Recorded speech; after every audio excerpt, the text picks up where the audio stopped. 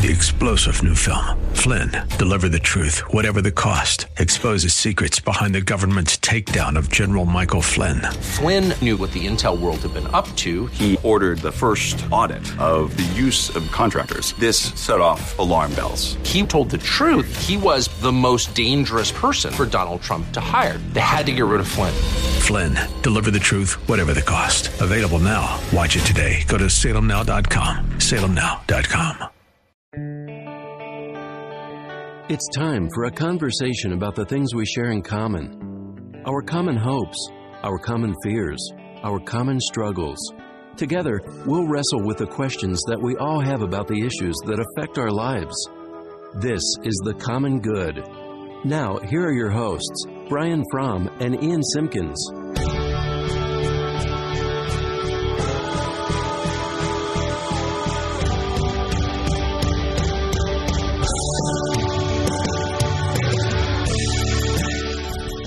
Hi, friends. Welcome to The Common Good. My name is Ian Simpkins, along with Brian Fromm. You can find us on Facebook at The Common Good Radio Show, 1160hope.com. Plus, the show is podcasted on quite literally every platform you could think of.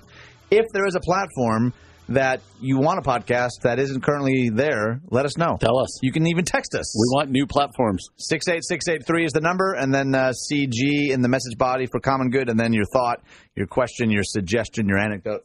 We would love to interact with you there. And, Brian, you shared this story that the NAACP calls recent black church fires domestic terrorism, and some pastors now sleeping inside the sanctuaries. Talk to us a little bit about this story. Yeah, and I saw it on the Today Show, and it was a sad story. And there's a lot going into it. Like, what do we feel as pastors and as churches not in the South and who aren't African-American churches? What does it do to us? Is it kind of a ho-hum, or does our heart break for these people? So basically, 3 churches in kind of the same area in Louisiana, kind of, 15 to 30 miles apart from each other, I think, have been targeted clearly over the last week or two, and they've been burned to the ground. And these were very historic churches, and this seems to happen, right? Like every couple of years there's another story of churches being burnt. Like, this is a way to get at the culture, to get at people, to make a statement. I actually believe that they may have arrested a guy, or there's a suspect just today, I believe, and I believe he has like his dad is like a sheriff or something, which is crazy. But it got me thinking, as I was watching on Today's Show, and you see these congregants just in tears, you hear these pastors just, being stirring, and they're going, you know what?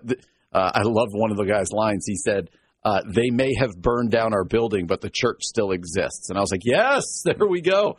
And as I watched it, it did challenge me, because I thought to myself, man, like, this feels like more than just a news story that I should be able to watch and then move on from. Like, these are brothers and sisters in Christ, Baptist church, other kind of churches. These are brothers and sisters in Christ, against whom, as the NAACP called it, domestic terrorism has been targeted. And it feels like it should burden me and break my heart, just cards on the table, more than it probably does. Maybe I'm just used to sad stories when watching the Today Show or something. But, we've talked about this with a lot of things. But when there's distance, it's easy to not get too sad. But I know that if it were my church that were burned down, I would be devastated. And so it challenged me to actually spend some time today praying for these people. And, these are brothers and sisters in Christ. And so I thought it'd be fun to talk about, interesting to talk about, like, what should this do to us? What should this stir up in us? And should anything extra be stirred up in us because it's a church? Like, if this were a mosque, do we feel differently? I don't know. These are good questions I've got for you to wrestle with. You're just going to lob them to me then? Yeah, I did my spiel. I think a couple of things. One, your own church burning down is legitimately different. Absolutely. And I think that's okay that you would feel, at least hypothetically, that you would respond differently. Mm-hmm. But I do think, and we've talked a little bit about this, so this is probably more my bent than my theological conviction, but I don't think we grieve well as a culture. And I don't think it's just because we're too busy. I think I probably did believe that 10 years ago, though. I always don't grieve because our schedules are packed too tight, or we don't, we're too easily distracted. I think that's part of it. Yeah. The older I get, the more that I interact with tragedy, local, national, global tragedy, and kind of examine my own heart. I'm trying to pay closer attention to why do I often want to move on from grief really quickly? Yeah. Or like you were saying, read a story, kind of say, man, that's too bad. But then something else happens. And sometimes it's something else happens on the TV. Mm-hmm. Other times it's my kids climbed up on the table and I have to go deal with that. Right. So my life is more hectic now than it was 10 years ago. But, we shared a couple weeks ago how it was after one of the shootings, which is even the fact that I'm using that sentence is insane. But, something pretty tragic had happened, and then a couple days later, Pokemon Go was released, and at least my particular Facebook feed seemed to completely forget about this shooting. Interesting. And I remember saying something, and I was trying to be even-handed, man, it makes me a little sad how quickly we can go from grief and lament to Pokemon Go.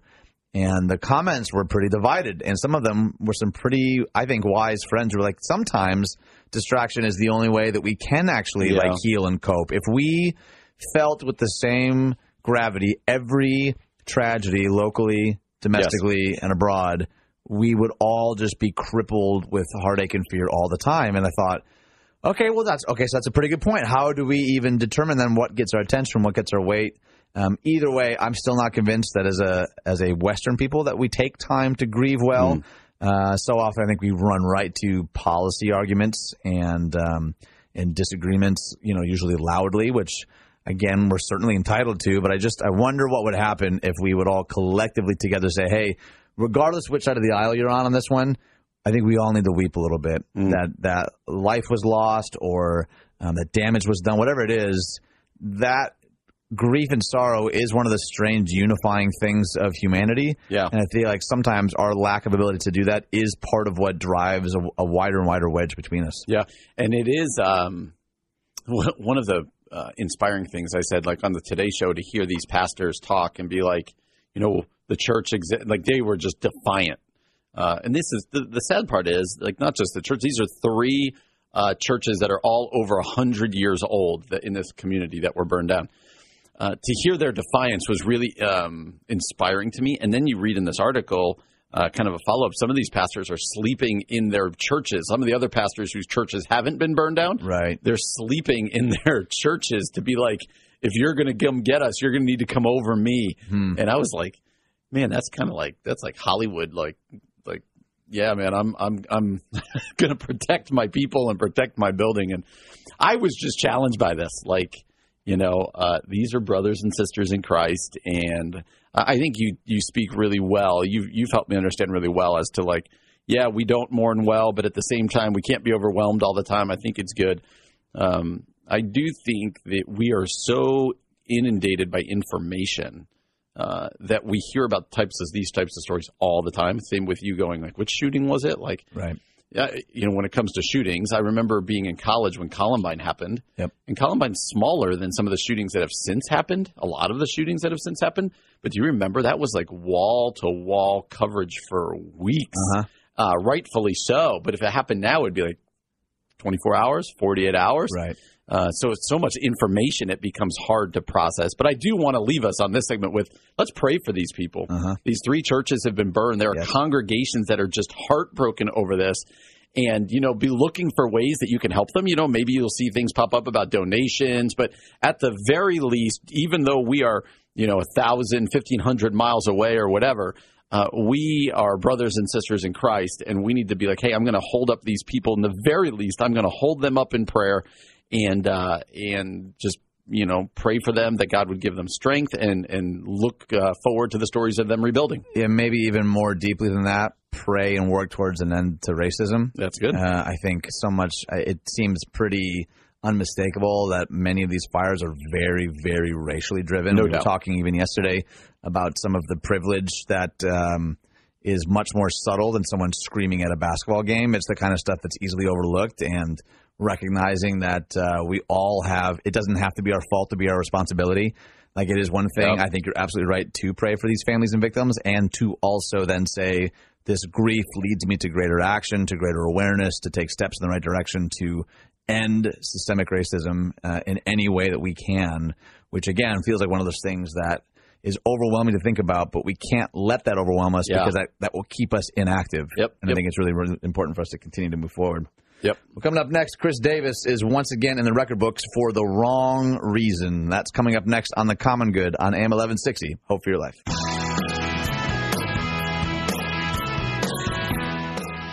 Welcome back to The Common Good. My name is Ian Simpkins along with Brian Fromm. Find us on Facebook at The Common Good Radio Show, 1160hope.com. And the show is also podcasted for your podcasting enjoyment. And as I mentioned earlier, Chris Davis is once again in the record books, but for the wrong reasons. Tell us a little bit about this story. It's an unbelievable story, and it probably will be a window into your own personality type, because you're either going to find the story funny or heartbreaking. Yeah, right. So Chris Davis, let me give you the background. He is the first baseman of the Baltimore Orioles. Baltimore Orioles are terrible, but a couple years ago when they weren't, in 2016, Chris Davis was coming off leading the major league in home runs. I believe he had a season where he hit 52, I believe. Another like season in the 40s. This guy is a prolific home run hitter. Always kind of a high strikeout guy, high homer guy, but his average was pretty good. Like, he was a really good ball player.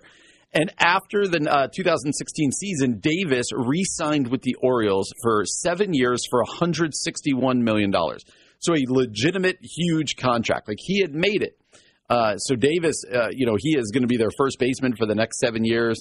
And almost the moment that he signed his contract, Davis's career has gone off the edge.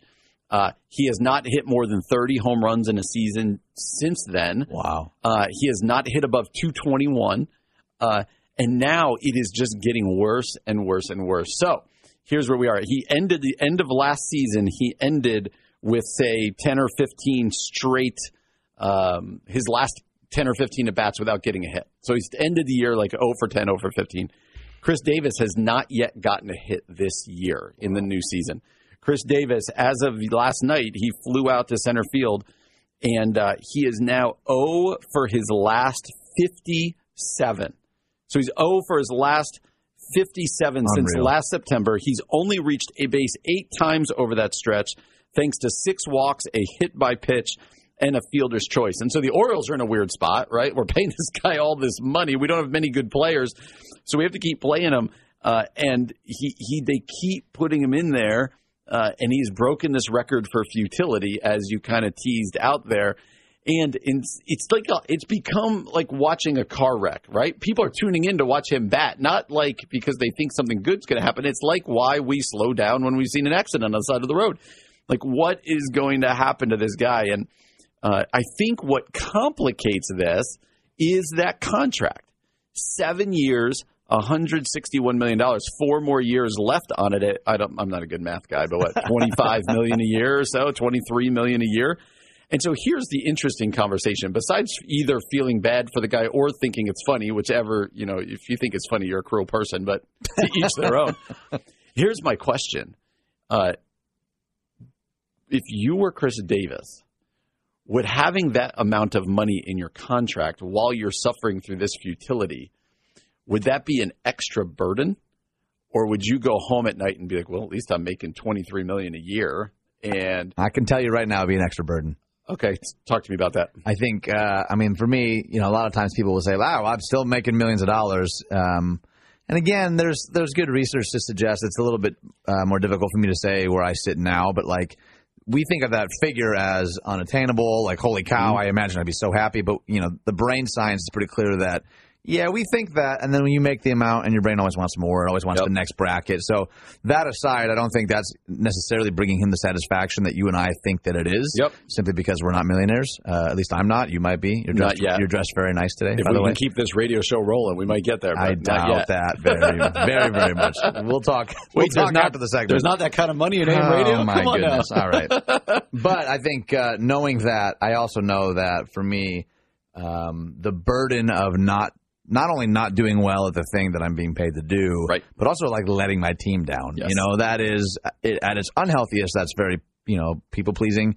But even when it's healthy, like I have a strong sense of like team, and I really want to I want us to succeed together, and that constant reminder of not only letting myself down, but probably my family down, and my team down, and my coaches down, and that would be, again, I'd be very grateful for the pay. I'm not saying I'd be ungrateful.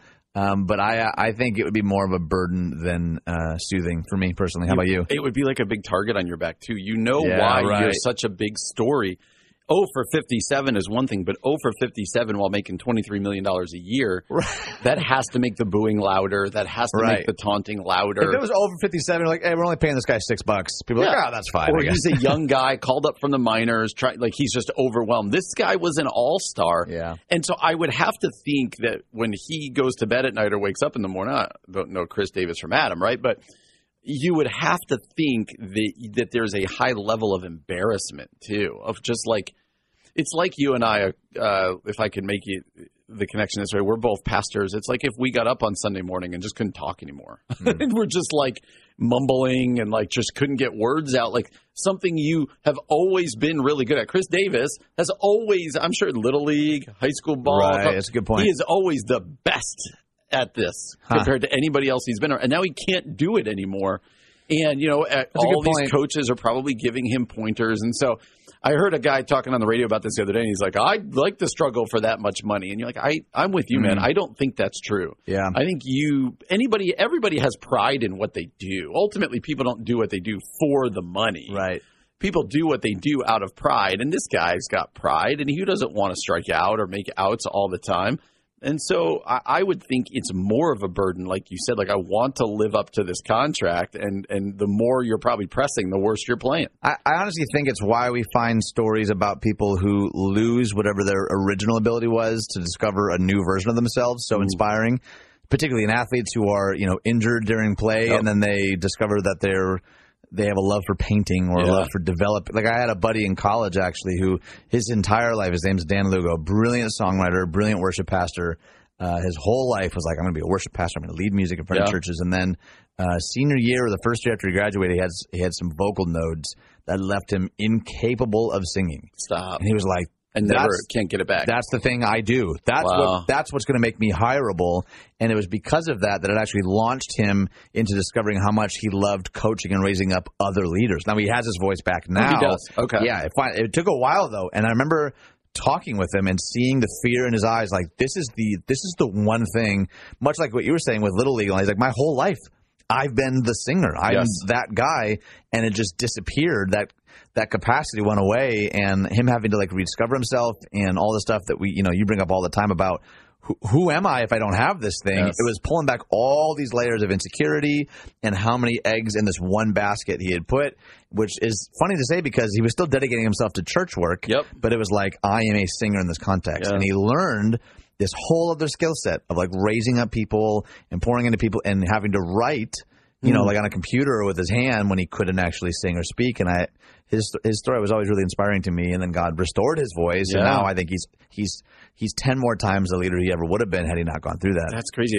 How many times? I feel like every show we go, it kind of comes back to your identity, right? Like, your friend there, his identity in some ways was wrapped up in his voice and his singing. Chris Davis's identity is he can always hit a baseball a long way. Yeah, right. And what happens when you can't do those things anymore? And there's also a message in here, the Chris Davis story about money, right? Uh-huh. The Bible makes a lot of points about money not being what brings us happiness.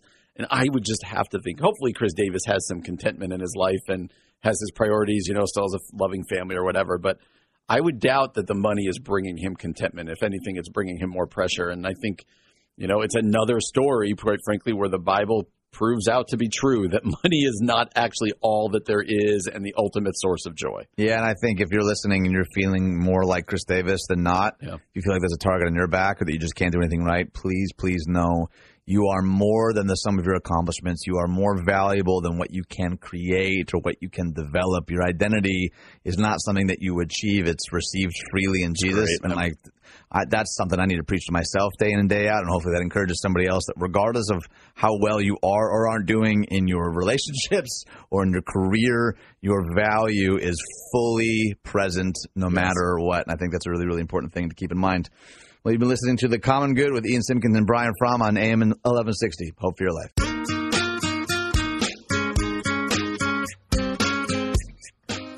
Hi, friends. Welcome back to The Common Good. My name is Ian Simpkins along with Brian Fromm, a show about hopefully making space for conversation and dialogue for things that sometimes is kind of murky, kind of gray, doesn't have easy answers. And sometimes at the end of 9 minutes or 10 minutes, I feel like, I have more questions about that topic or that conversation than I did to begin with, which maybe you can relate. And we'd love to hear from you. You can find us on Facebook at The Common Good Radio Show, 1160hope.com. Plus, you can text us at 68683, and then in your message body, type CG for Common Good, followed by your message, your thought, whatever you have to share with us. Yeah. And maybe it's suggestions for future segments. We would love to hear from you. If it's a topic that you'd love for us to tackle, we would love to consider that as well. But this article that I want to talk about is actually a pretty hefty article from the American Conservative.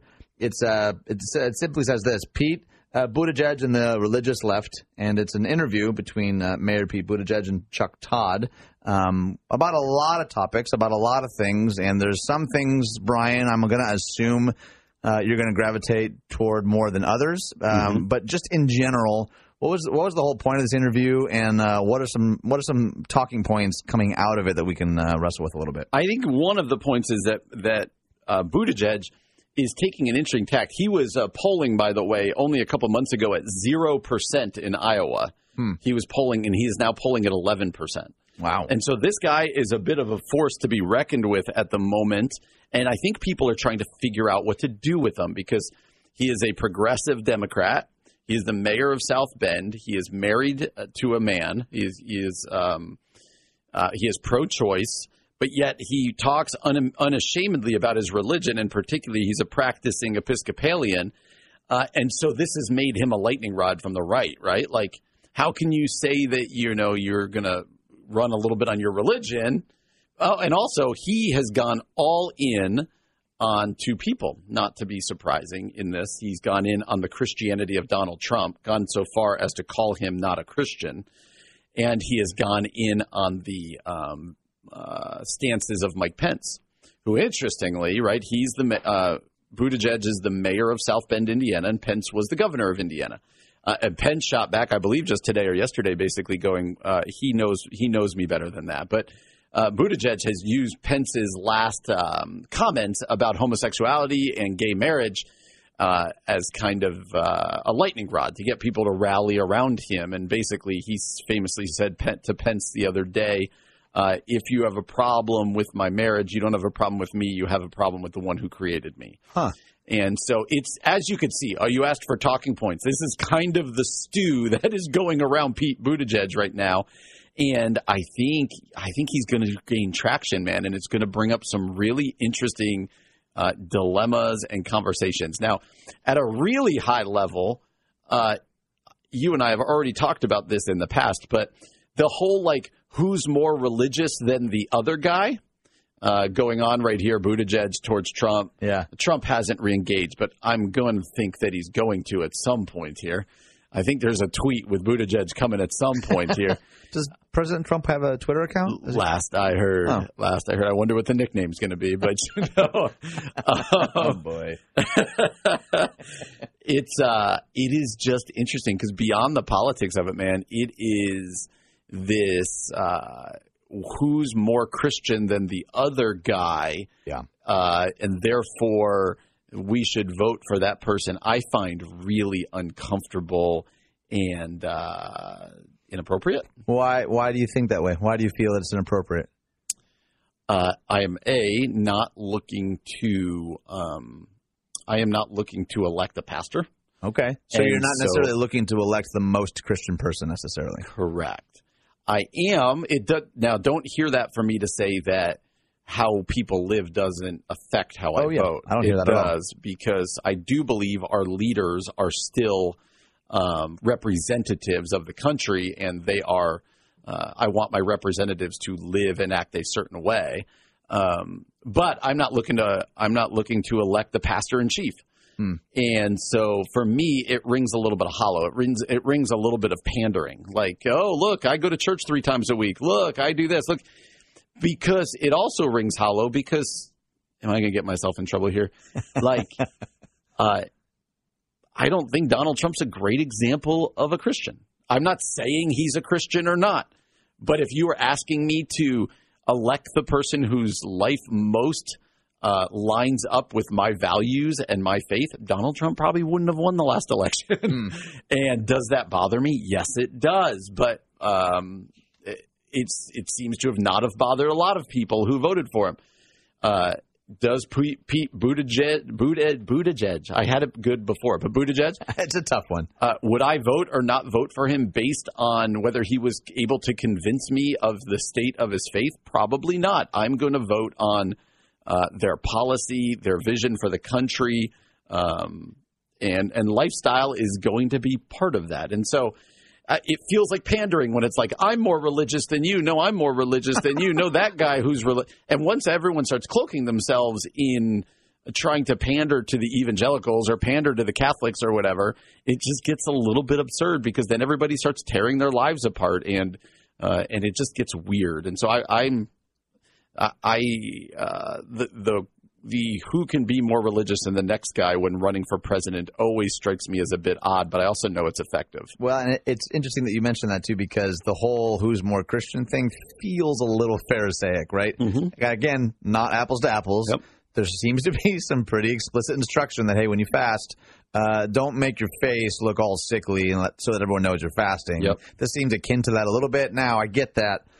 Part of that's a marketing scheme. Part of that is to get votes. Part of that, I think some would say, regardless of which side of the argument you're on, like, oh, well, trying to sell yourself as the most Christian is a way to get votes. And if you get the votes, then you get the power. And then that justifies – the ends justify the means because, well, once we have this office, then we can make real change. So if I get there through, like, mildly slimy means, then – what's the harm? And I do think it would be a much different discussion if Mayor Pete here, see, I just ignored his last name altogether. Buttigieg. Mayor Pete was pro-life. Yes. I would be really curious to hear from our listeners even if, okay, so let's say it was just the fact that he is a married gay man, but in every other conservative value, you were aligned. Yep. What would that do to your voting pattern or inclination? I would love to know what would that do for your voting pattern or inclination. Do you want to know my honest answer? I really do. I don't know. Okay. Honestly, and hopefully people are good with that. Hopefully people are good with that. Sometimes you and I get behind the microphone and in the course of conversating, talking about it, are wrestling ourselves. Yeah. Because for me, the number one disqualifier and the reason I would never vote for this guy is his unashamed, what I would call he's out there pro-choice, and that's a hill to die on for me. Not the only hill to die on. But you're not a single issue voter. I am not, but that is a policy issue that for me is really high up on the list. What do you think of his statement that about it being a moral issue that you can't legislate morality then? I think it's a cop-out. I think we legislate morality, and when it comes to killing kids, I think that, yes, we can. The only way to get at it is legislate. Is there other things that we could be doing as a society? Is the answer just laws? No. But we legislate morality all the time. We really do. And so that's just a cop-out. And I think that's what a lot of the pro-choice people are doing. They're trying to do dances so that they don't get cornered. And I get that. But, the question for me as a married gay man, quite frankly, is he going – what is that – what policies is that going to cause him to push really hard? And I'd have to weigh that. Okay. But this is uncharted territory, not surprising territory for our country the way it's been going, but it's uncharted territory. Yeah. Is it hard for me to vote for a married gay guy? Probably. Is it hard for me to vote for a guy that gave hush money to porn stars? Hey-o. Probably. Yeah. Like let's not call one virtuous and one not. Let's just kind of hold them up on a scale, and I think you've got to take the totality of the candidate and make your own decision based on the things that's important to you. Yeah, and this is sort of an aside, but I think there are plenty of people that think there's no such thing as a progressive Christian. And maybe that's a whole other segment because that to me is a different problematic conclusion. They're like, oh, if you're progressive, you couldn't really love Jesus. You couldn't really. I think you've said this before. Jesus is both far more conservative and far more progressive than I think any of us really realize. And so just because this segment is done doesn't mean that we still can't interact with you. So, yeah, you can text us 68683 and then in the message body type CG for Common Good and then your thought, your question, your insight. Find us on Facebook at the Common Good Radio Show. We'd love to hear from you. Read the article, interact with it. What do you think? What are you wrestling with? What's not clear? And we would love to get some of your insight and perspective on that. Well, coming up next, a lot of people, churches in particular, love to talk about and implement personality tests. And I think at the top of the deck right now is Enneagram. So we're going to talk about that a little bit coming up next on The Common Good on AM 1160. Hope for your life.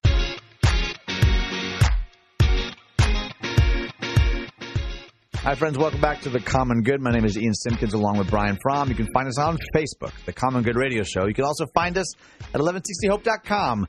Also, Brian, is our show podcasted? Do you know? It is absolutely podcasted everywhere where you can find podcasts. Not just one or two platforms? Every platform you can. Go to The Common Good. But here's what we want people to do.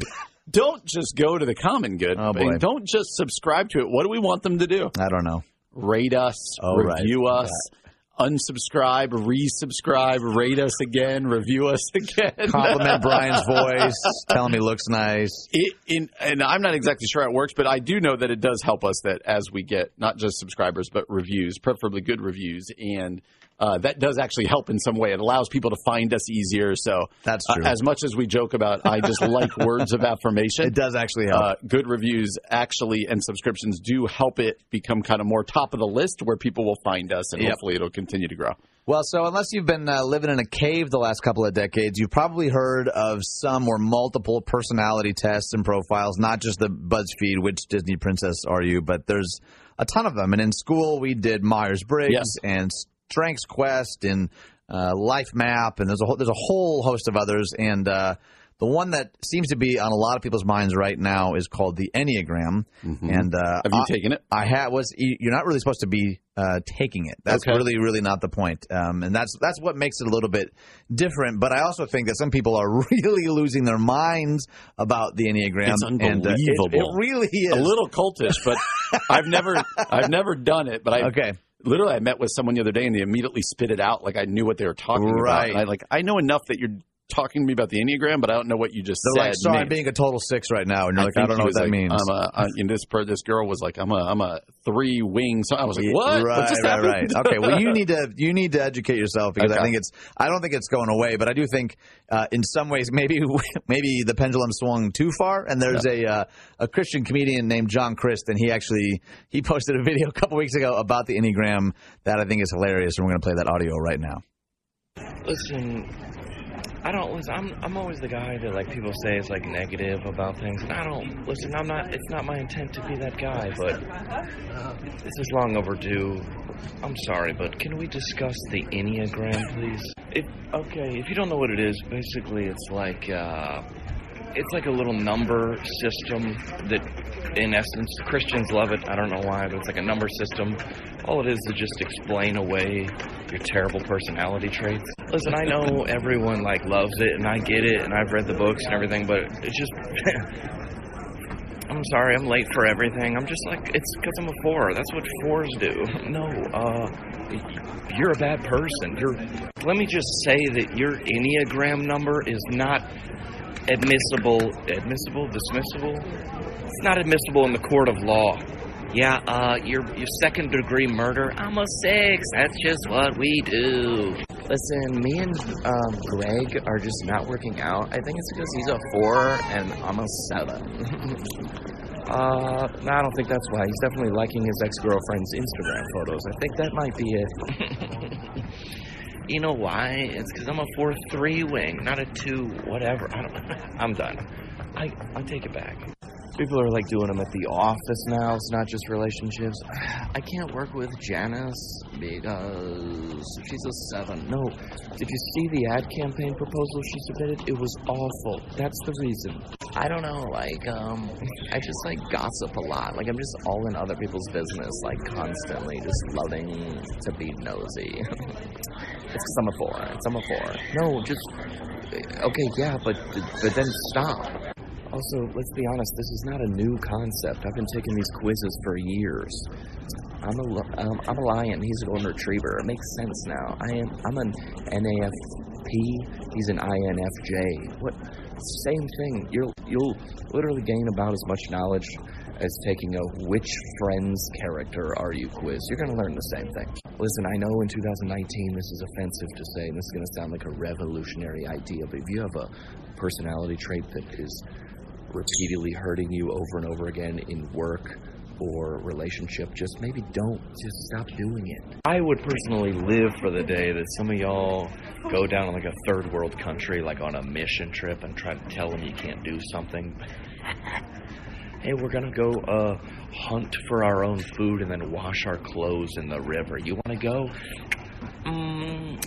I tell you what, I'm a 5, and that doesn't really fit into my gifting. I'll tell you one trait, though, that all the numbers have in common. They all share this together. Extreme narcissism. I take it back. It was too far. I'm done.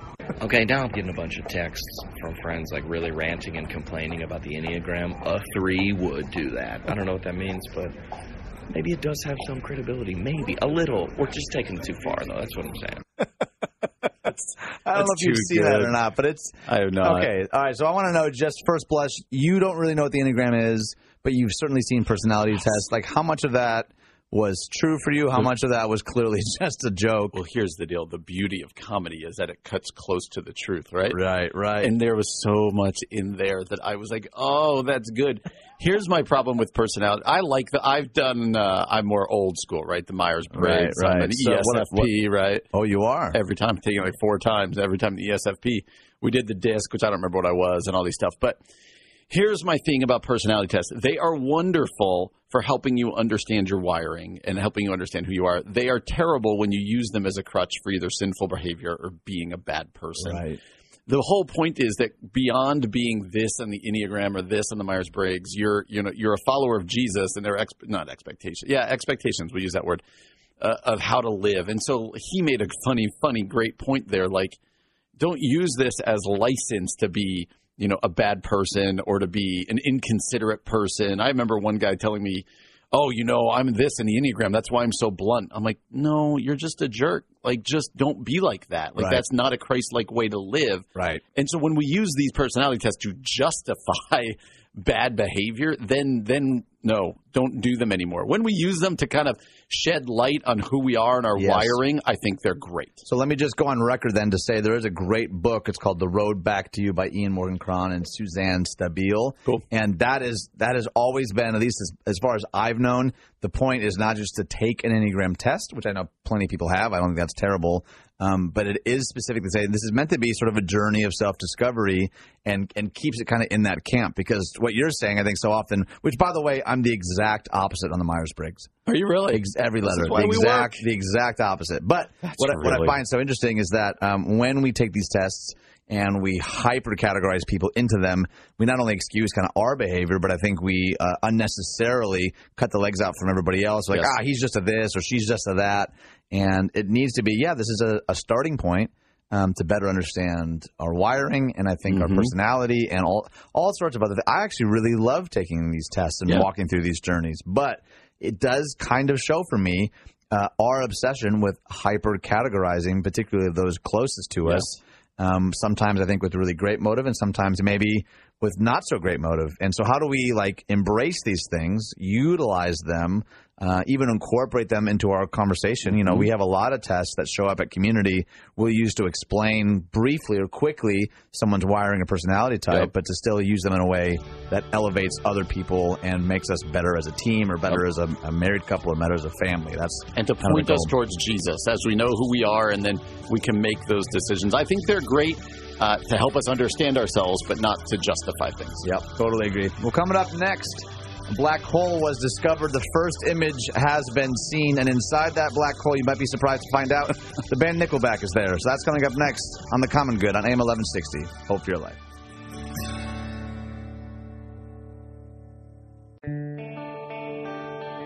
It's time for a conversation about the things we share in common. Our common hopes, our common fears, our common struggles. Together, we'll wrestle with the questions that we all have about the issues that affect our lives. This is The Common Good. Now, here are your hosts, Brian Fromm and Ian Simpkins.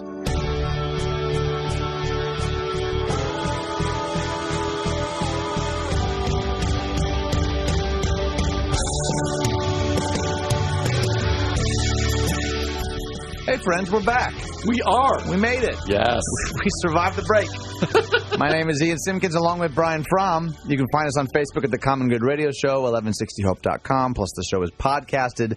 Text us your thoughts at 68683, and then in the message body, CG for Common Good, and then your thought. question, anecdote, pun, riddle, suggestion, any of those things. We survived the break. Where did you go during the break? I sat here in my chair. You went out. Oh, yeah. I went for a quick run. You're like, we survived the break. Got on a quick run. Yeah, gotta stay fit. There you go. Anywho, so some of you probably have heard. My guess is at this point, most everyone has heard about the first image of a black hole. Yeah. But what I find so fascinating about this, if you haven't actually delved into the story, is that Katie Bowman is the 29-year-old scientist behind the first image of a black hole. It's crazy. And I'm kind of showing my age a little bit. Anytime I hear anyone doing anything amazing and they're younger than me, I'm always like, how? What am I doing with my life?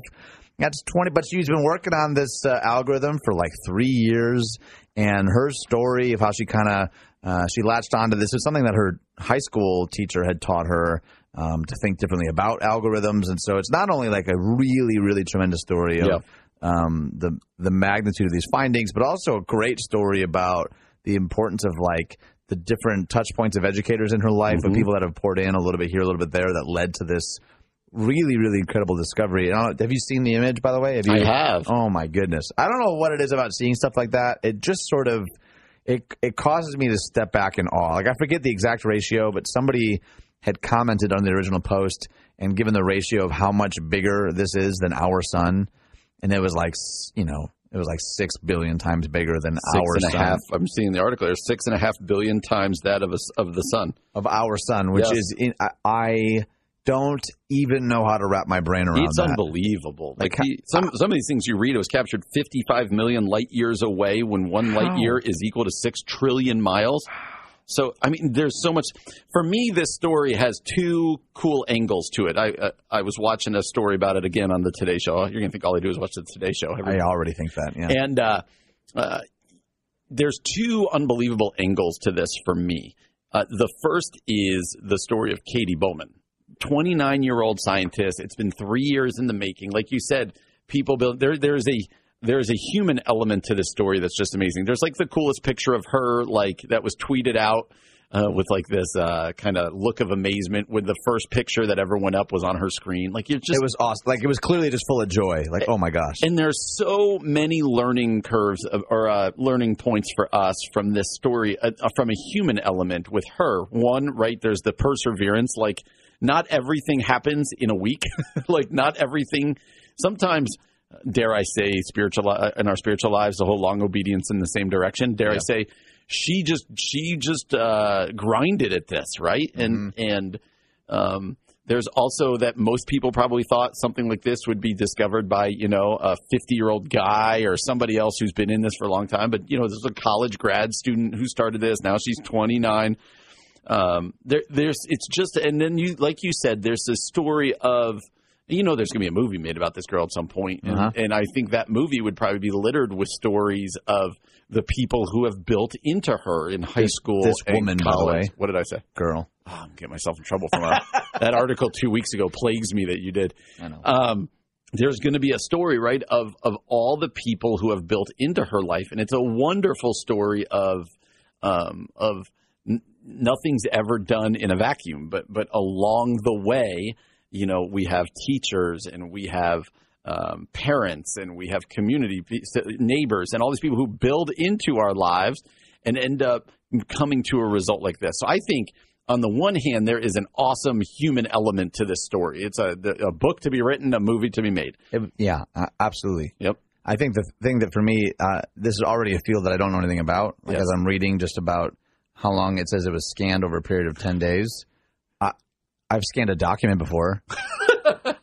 You know what I mean? It didn't take 10 days. When you talk about like the distance that it traveled, do you have a hard time like wrapping your brain around some of that stuff? I read this story. And in fact, I almost told you that we shouldn't do this story because we are going to sound like we have no idea what we're talking about. We don't, though. Because when you start talking in terms of light years and trillions and 6.5 billion times the sun, and this is what I was going to say, that for me, the one angle is a human story. For me, the other angle is the vastness of creation and like the mind-blowing nature of this. And that for those of us who believe in a creator, with each one of these discoveries and pictures and the fact that we can't get our mind around it, what does it say about our Heavenly Father who has created these things, who is greater than these things and who What does that say about who he is? And that is where, Louis Giglio always famously is the one who went around the country basically this was a couple years ago, and these were flying all around. He talked about the intricacies of the human eye. And what does that say about God? And the intricacies of DNA, and then of space, and that was all like of it. 15 years ago, by the way. That was It's all the same now, right?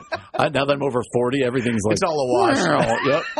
Might as well have been yesterday. It's crazy, and so it gets us again. Like I sometimes worry that in my own life and all of our lives, our view of God just shrinks over time, and God gets smaller and smaller and smaller to the point that God is not to either be feared or worshipped, or that we're kind of above him. And then you read stories like this and you're like, man, the God who created this and so much more loves me, and created me. Like, this is mind blowing. And friends, if this kind of stuff doesn't point you to your creator and blow your mind, then you're just not thinking about it. Well, it's so humbling too, because I don't know if this is just part of my wiring.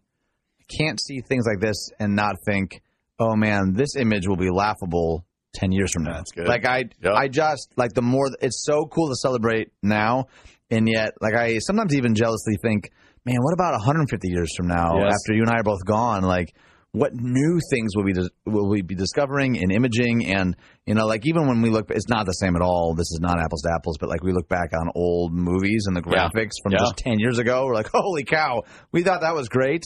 Like, that to me is, like, to your point, this like ever unfolding sense of awe. The more we discover, the more that the biggest brains in our world are like, how on earth is this possible? Like, I don't typically live with that sense of awe. I remember the first time watching those Giglio videos. Yep. And just being moved to tears, and then the next day I was like back to worrying about taxes, and you know what I mean? Like, it's the awe thing. Sometimes I struggle for it to like really take root. So it's really cool. The other thing that I want to mention is that the thing that I love about this story is that everyone seems to be celebrating it. Like in an age and era where everyone's got an opinion and some reason to be divided against something, it feels like collectively, for like a brief moment in time, we're all saying, oh, that's pretty sweet. Yes. That's pretty incredible. Yep. Like, that feels good just as a people, as a culture, to say, hey, can we all like put our swords down for a second and just maybe, to use your word, like marvel and awe. Like,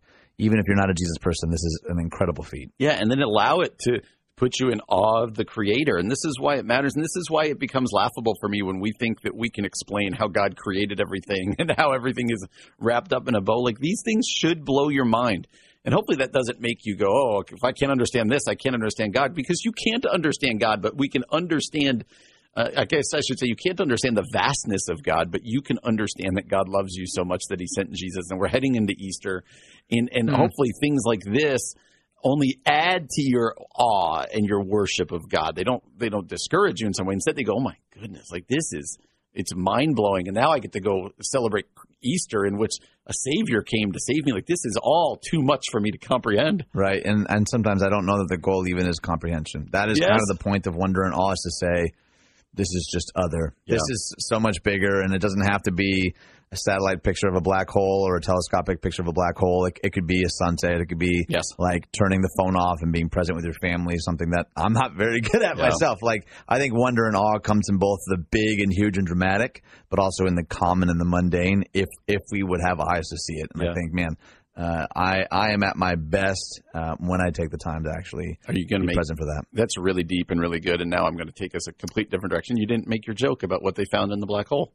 I'm not interested in jokes right now. I'm weepy. Can I tell you the joke I read on Twitter about this? Sure, please do. They said, oh no, it was somebody I think on our, I don't know, it was about a story we did the other day. They said, you know what they found in the black hole was all the celebrity pastors' shoes. Oh, boy. All right. Well, good segue, man. Coming up next, a Washington Post writer leaves the faith, speaks for millions, 4 responses. That's coming up next on The Common Good on AM 1160. Hope for your life.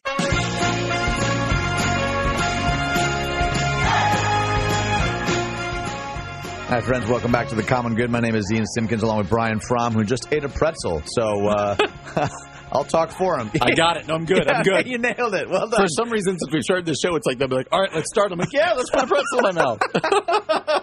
Maybe like the most debilitating snack for anyone on the radio. I'm going to bring like a stack of saltines tomorrow. Maybe that'll be the only thing worse. Do like a saltine challenge. Exactly. Or have you done the cinnamon challenge? Gross. You never done it? No, I haven't. It's like a whole spoonful, and then you got to try to whistle. And I can't whistle anyway, so. But I digress. You can find us on Facebook at the Common Good Radio Show or 1160hope.com. But I mentioned this article. It's actually from the Christian Post, but it's about a Washington Post writer who left his faith. And his article was entitled, "I'm not passing my parents' religion onto my kids, but I am teaching their values." So the guy's name is Jared Bilski. And here's what he writes. He says, "I lost faith in my faith. There were too many unanswered questions, too many problematic absolutes, too much fear-mongering, and way too much hypocrisy. For a religion that placed such a premium on loving thy neighbor, it sure had a lot of restrictions on whom you were allowed to love."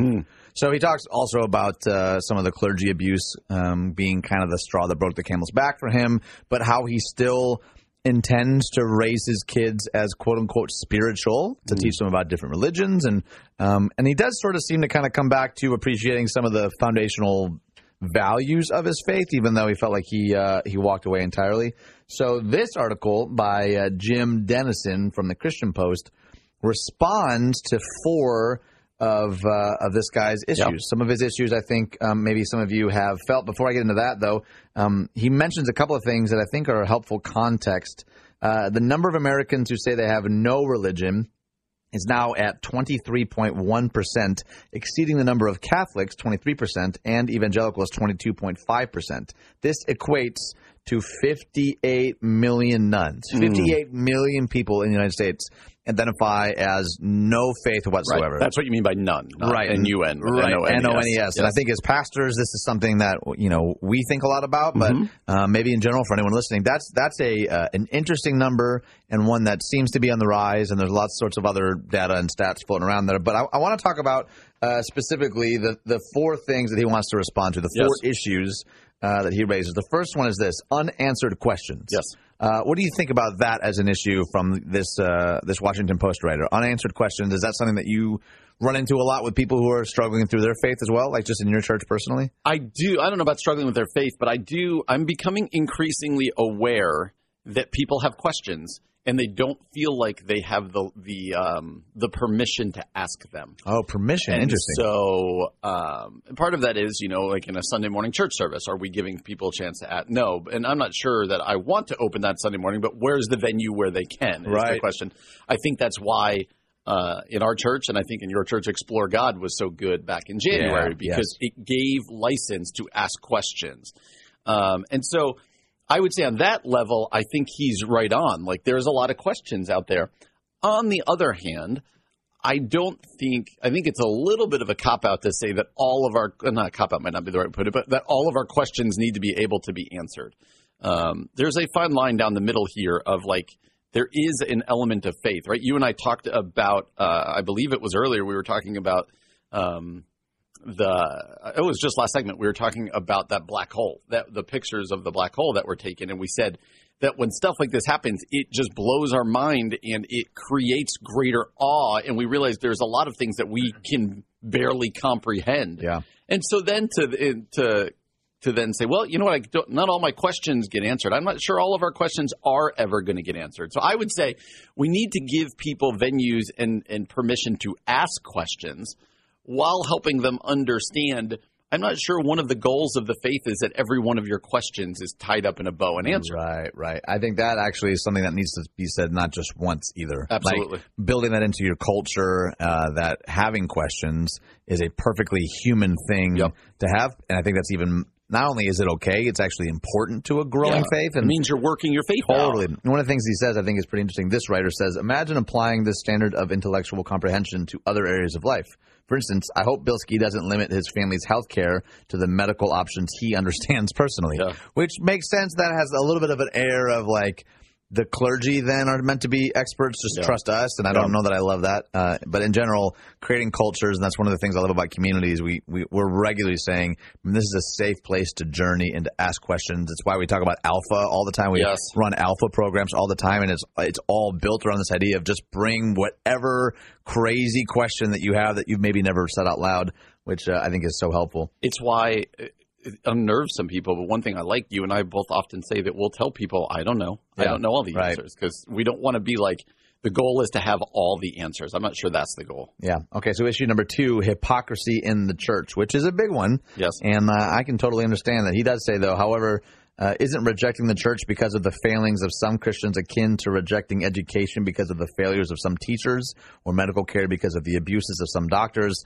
Again, I don't know that this totally gets to the sensitivity that the Washington Post writer Bilski was getting at, because sometimes it's much deeper and much more profound than just, I made a mistake. It's like systemic abuses, and like I can certainly understand someone having a hard time with that. But as we've said a couple of times, man, if you're a perfect person, that you don't need church then. And if you're looking for a perfect church, if you find a perfect church, don't go, because we'd all ruin it. Like it's, what I mean? Like that's not an excuse for hypocrisy, but I do want to at least say out loud that I think churches need to pay attention to this kind of inconsistent behavior, or not even just owning mistakes. I think that's one of the best ways to combat this perceived image of hypocrisy, is when we pretend that we didn't actually make a mistake, or everything's all right. And I think owning that is really, really important. And I just think, you know what? I've gotten to the point where, we want to try to help people not be hypocrites. But if any hypocrisy in the church is going to be an end-all for you, okay, because there's going to be hypocrisy in the church. We don't want to make that okay, like, it's going to be there, it's okay. No, we want to fight against it and try to, lessen it. But like you said, we're all sinners and fallen, and there's going to be hypocrisy in the church, just as there's going to be hypocrisy in each one of our individual lives. Yeah, which I think is, it's so much more complicated than that, too, because anything with people is going to be messy, right? And that's why I think a lot of people walked away from the church, because it just felt too messy. Third thing he goes after is, part of the quote I read earlier, restrictions on whom you were allowed to love. What do you think about this one? This is a hard one, man, because it also goes with his next one. More of that one, the restrictions on whom you are allowed to love. I'm with him on this one. Like, as believers, we should be loving. We should be loving everybody. Jesus says, love your neighbor, love your enemies, love, pray for those who persecute you. So there should be, as followers of Jesus, no restrictions on who you can love. I don't think that's what he means, though.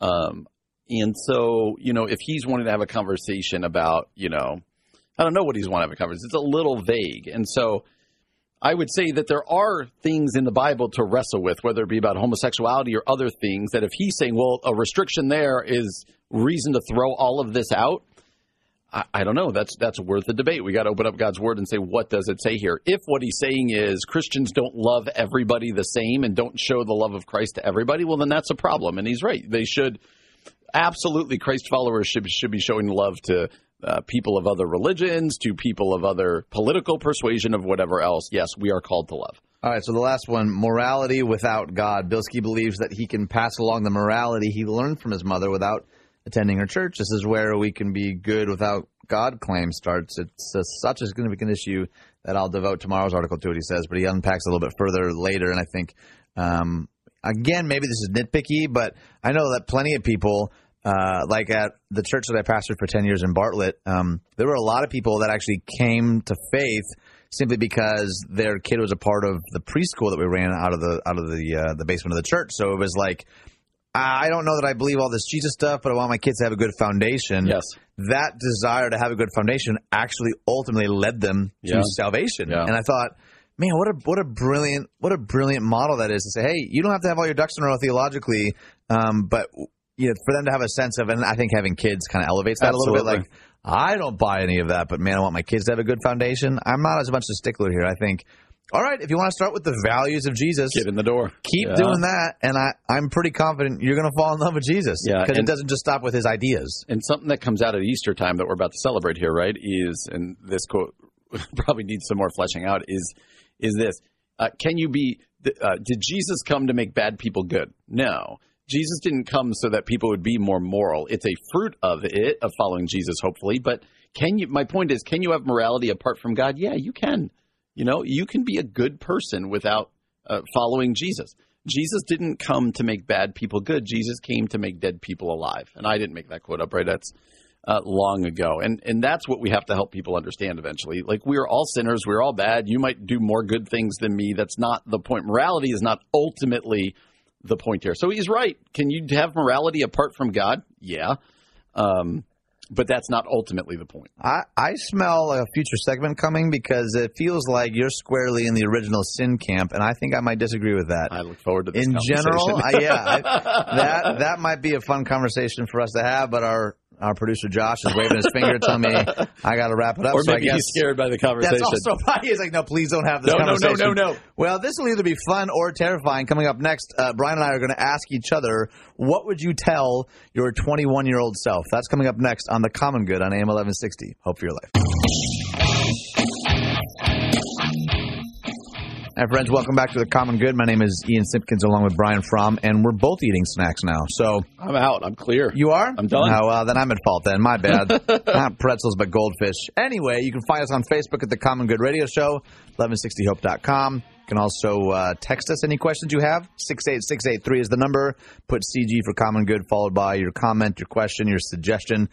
We'd love to hear from you. And this is a question, actually, that a couple of people have asked us in one way, shape, or form to go after, which I don't know if I should be honored or terrified, but they were wondering, what would you tell your 21-year-old self? Yep. And so we thought, okay, that's actually maybe a pretty interesting question. And we've not done a lot of prep for this, so this is going to be a real kind of raw response. We don't have manuscripts in front of us of like 5 really wise things that all start with the letter L about what we tell ourselves. But Brian, I'll let you kick it off. What would you tell your 21-year-old self? So I think the first thing I would tell my 21-year-old self is to live in the moment and enjoy the moment, because I think we get something about our culture where we're always thinking about what's next. And I think it's about that age of 21 where you start doing that, right? Everyone's asking you, what are you going to do when you're getting out of college? What are you going to do? And it's always about what's coming next. And life just goes really fast. And I think we get into a really dangerous spot because there's cool things going on right now. You're enjoying life. Maybe you're getting married or you're dating or whatever else. There's something cool about that. You're just starting off and you're always thinking about, like, where will I be 5 years from now? And then you get those 5 years, and it's like, where will I be 5 years from now from there? And one, you're not promised 5 years from now. But two, I think we just lose out on so much by not allowing ourselves to enjoy the moment. Just, if I can, not even 21-year-old self, I think that becomes the problem with the rest of life. Because, your kid is a baby, and you're like, I can't wait till they can walk. Your kid can walk. It's, I can't wait till they go to school. They go to school. I can't wait till they're this. And you just keep going, and all of a sudden your kid's moved out. And you're like, what did I just miss? Right. And lastly on this one, I think churches are terrible at doing this. And I think this is something I'm just learning. We always in churches, maybe always, but we so often in churches talk about what's our big word we always use is vision. What's your 5-year vision? And that's super important. That's really important. Where are we heading? But I feel like it's always about what's the next hill we are going to take. And it's not like, let's enjoy what God is doing now. Yeah. While still moving towards something. Yeah. But it's always about who are the next people? What is the next initiative? What is next? And I just think that's across the board. It's churches, it's personal lives, it's all this. So if I could go back, and I'm trying to get this into my kids now, enjoy the moment, savor what's going on. Like, this moment will not last. Like, what's going on now, it won't always be like this.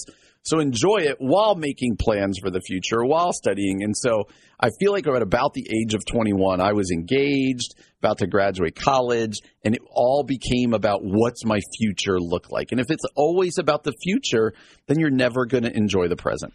And I'm going to start existential like you, but I think there's also some really practical things I would tell 21-year-old me. Like, hey, watch less TV, read more books. That's good. Prioritize fitness. Like, that's maybe a little lower down the rung, but I think kind of piggybacking off of the be present thing, I think a one for me would be to prioritize the most important things, to not let good things become the enemy of best things. Yep.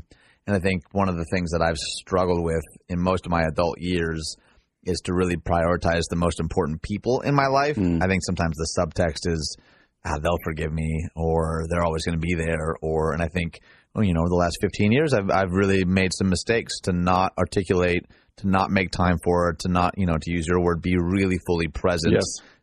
Or to even give an option to be present, right, and just running a million miles a minute. I think buying into the belief that I'll do that next week when it's, quote, less crazy. You know what I found out? Next week's also crazy. Yes. You know why? Because I set that calendar too. Like some of those patterns of overdoing it, of forcing way too much stuff into too short a time, those weren't just symptoms of a season for me. Yeah. It's part of my wiring that I've had to really combat.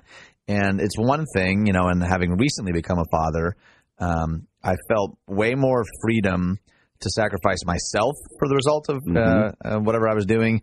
But there's a whole new elevation now. Like, I have a wife and kids that when I'm not prioritizing these things well, it doesn't just affect me anymore.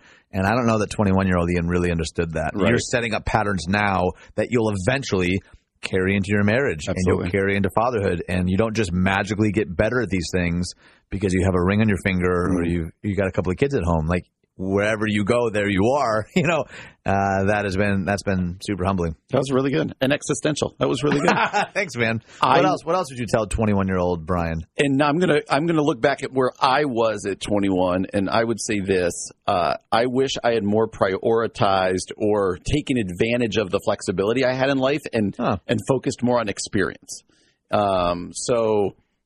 My wife and I, we got married at 22. So that's a difference between you and I. We got married really young. Yeah, and I was more like 32. Yeah, and so even 21, 22, 23, we had our first child at 26. And I get all of that's pretty young for nowadays, but there was a season before we were married and after we were married where there was just a lot more flexibility, right? You could go do stuff. You could take a weekend trip. Or I think about the stories you tell that you just couldn't do now, right? Yesterday you told the story of literally, and we still haven't totally fleshed this story out. We've got to do it sometime. Where you got on a plane and flew to Philadelphia and lived like a homeless person for a couple days or a weekend a week.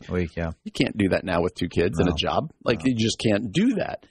Or vacations, like getting away. My wife and I remember we used to be able to get away for weekends, and you can get into this rat race from at an early age. And I would say enjoy the flexibility that comes with your early 20s, because at some point you're going to lose some flexibility. That's not true for everybody. It was true for me, and I think generally speaking, that's true. So I would say, as much as you need to start, your career, and you need to work hard and all that stuff, don't lose sight of the fact that at the age of 21, 22, you've probably got some flexibility that you very well may not have later in life. Yeah. So if I could go back to myself, I'd say, hey, don't waste so many nights, like you said, just watching TV or going to the same restaurant or doing this, but like dive in and like you said, be present and experience some things that you will not be able to probably later in life. That's good, man. Some of the other ones that kind of just come to my mind while I'm listening to you talk, again, feel anecdotal or smaller, but things like making gratitude a higher priority, writing things down,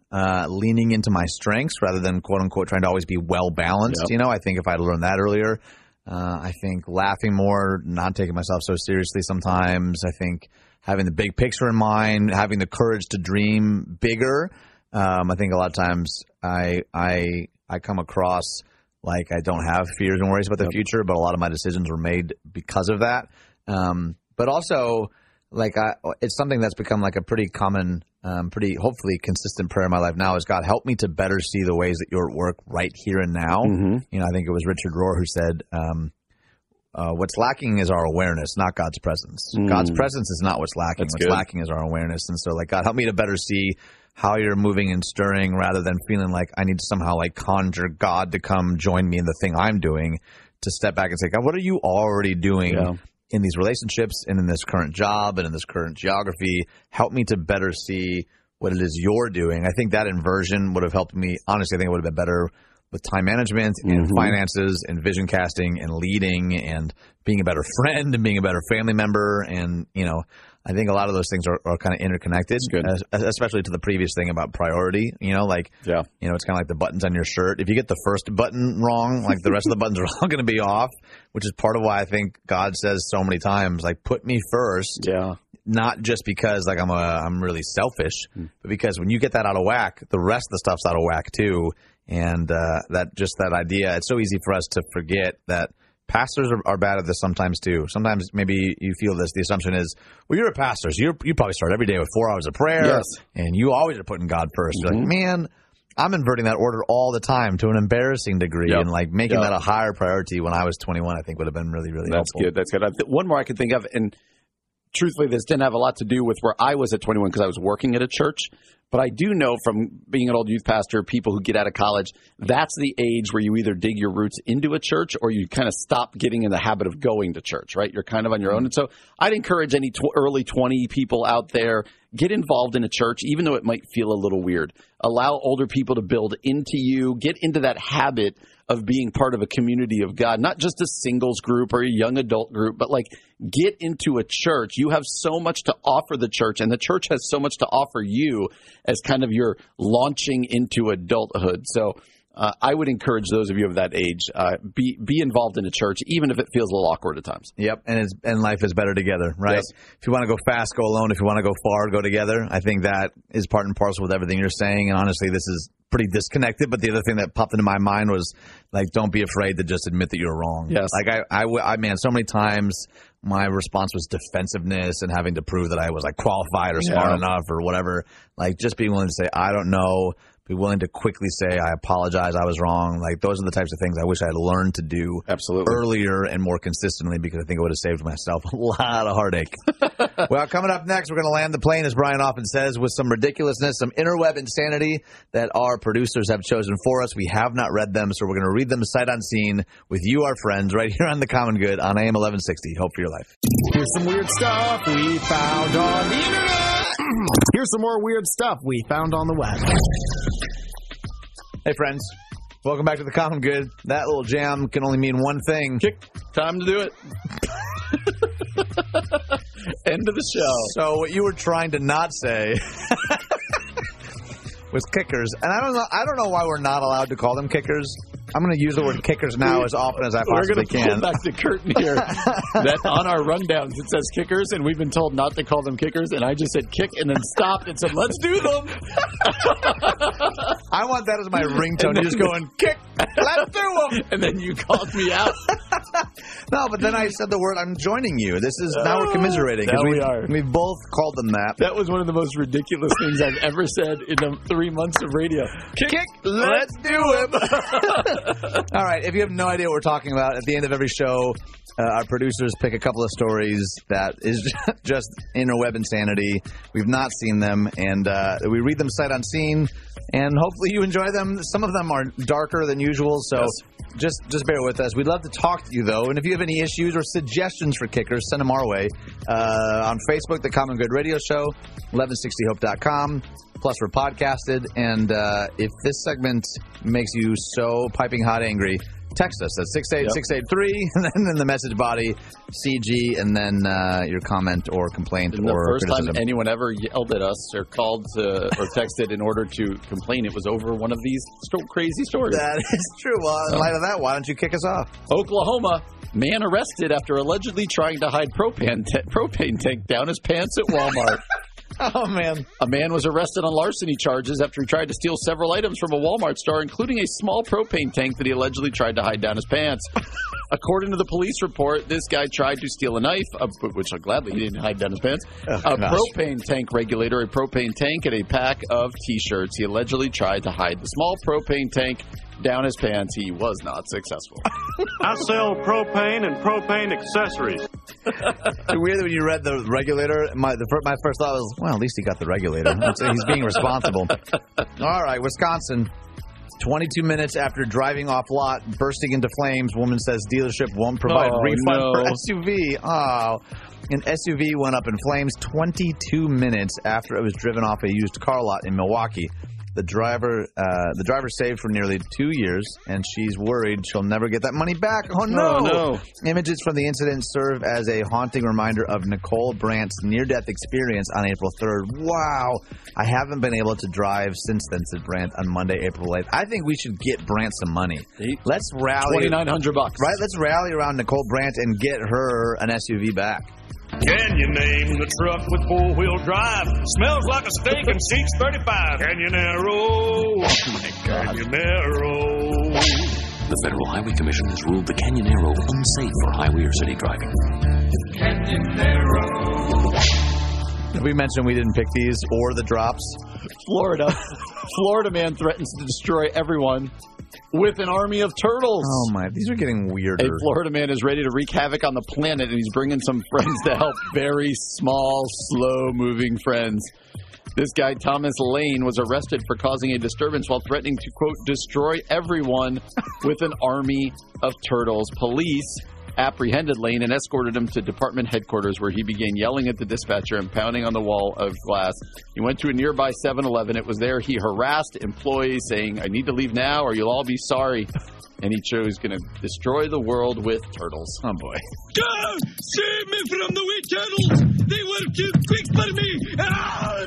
I think that's a Family Guy. I think I'm maybe not supposed to admit on the air that I know what that is. But, all right, Tennessee. Tennessee woman stole Walmart scooter to drive to Waffle House. Sure. That's maybe my favorite sentence I've read in a long time. A woman was arrested in Crossville, Tennessee after allegedly riding an electric shopping scooter from Walmart to Waffle House. Crossville police said 45-year-old Sally Selby was charged with theft after officers pulled her over driving in the slow lane on Main Street in that town. Actually, I'm not even mad. That's amazing. All right, last one, man. Oregon. Deputies surround burglar in Oregon home. Find out suspect is Roomba trapped in the bathroom. Oh, gosh.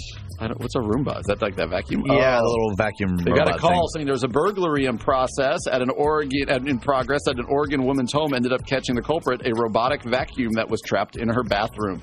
The initial call came in from someone reporting that a stranger was in her bathroom and that the person had the bathroom door locked. She said she could see shadows moving under the door. Within minutes, everyone was there calling a canine team as backup.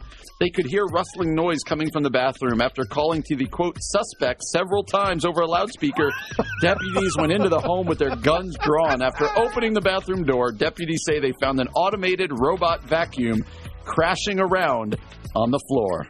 It can't be bargained with. It can't be reasoned with. It doesn't feel pity or remorse or fear. And it absolutely will not stop. Ever. I feel like we've used that one before, and I'm not even angry. That's good. Good day, man. You know, that's never a dull moment. We hope that you will join us tomorrow from 4 to 6 p.m., or you can find us on the podcast. We have a lot of fun doing this, and we hope that you'll interact with us on Facebook, online, or anywhere else that you can get your podcast. My name is Ian, along with Brian Fromm on The Common Good on AM 1160. Hope for your life.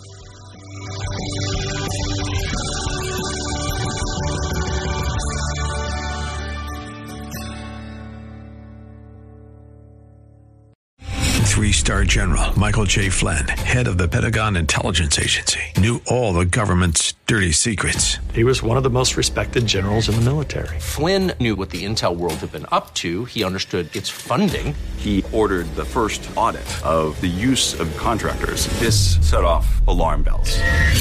The explosive new documentary, Flynn, Deliver the Truth, Whatever the Cost, uncovers the facts behind this scandal. Flynn told the truth. He was the most dangerous person for Donald Trump to hire. I find out the worst enemy that I'm going to face in my life is right here in America. They took my assessment and they wanted me to change it. And I was like, I'm not changing it. They had to get rid of Flynn.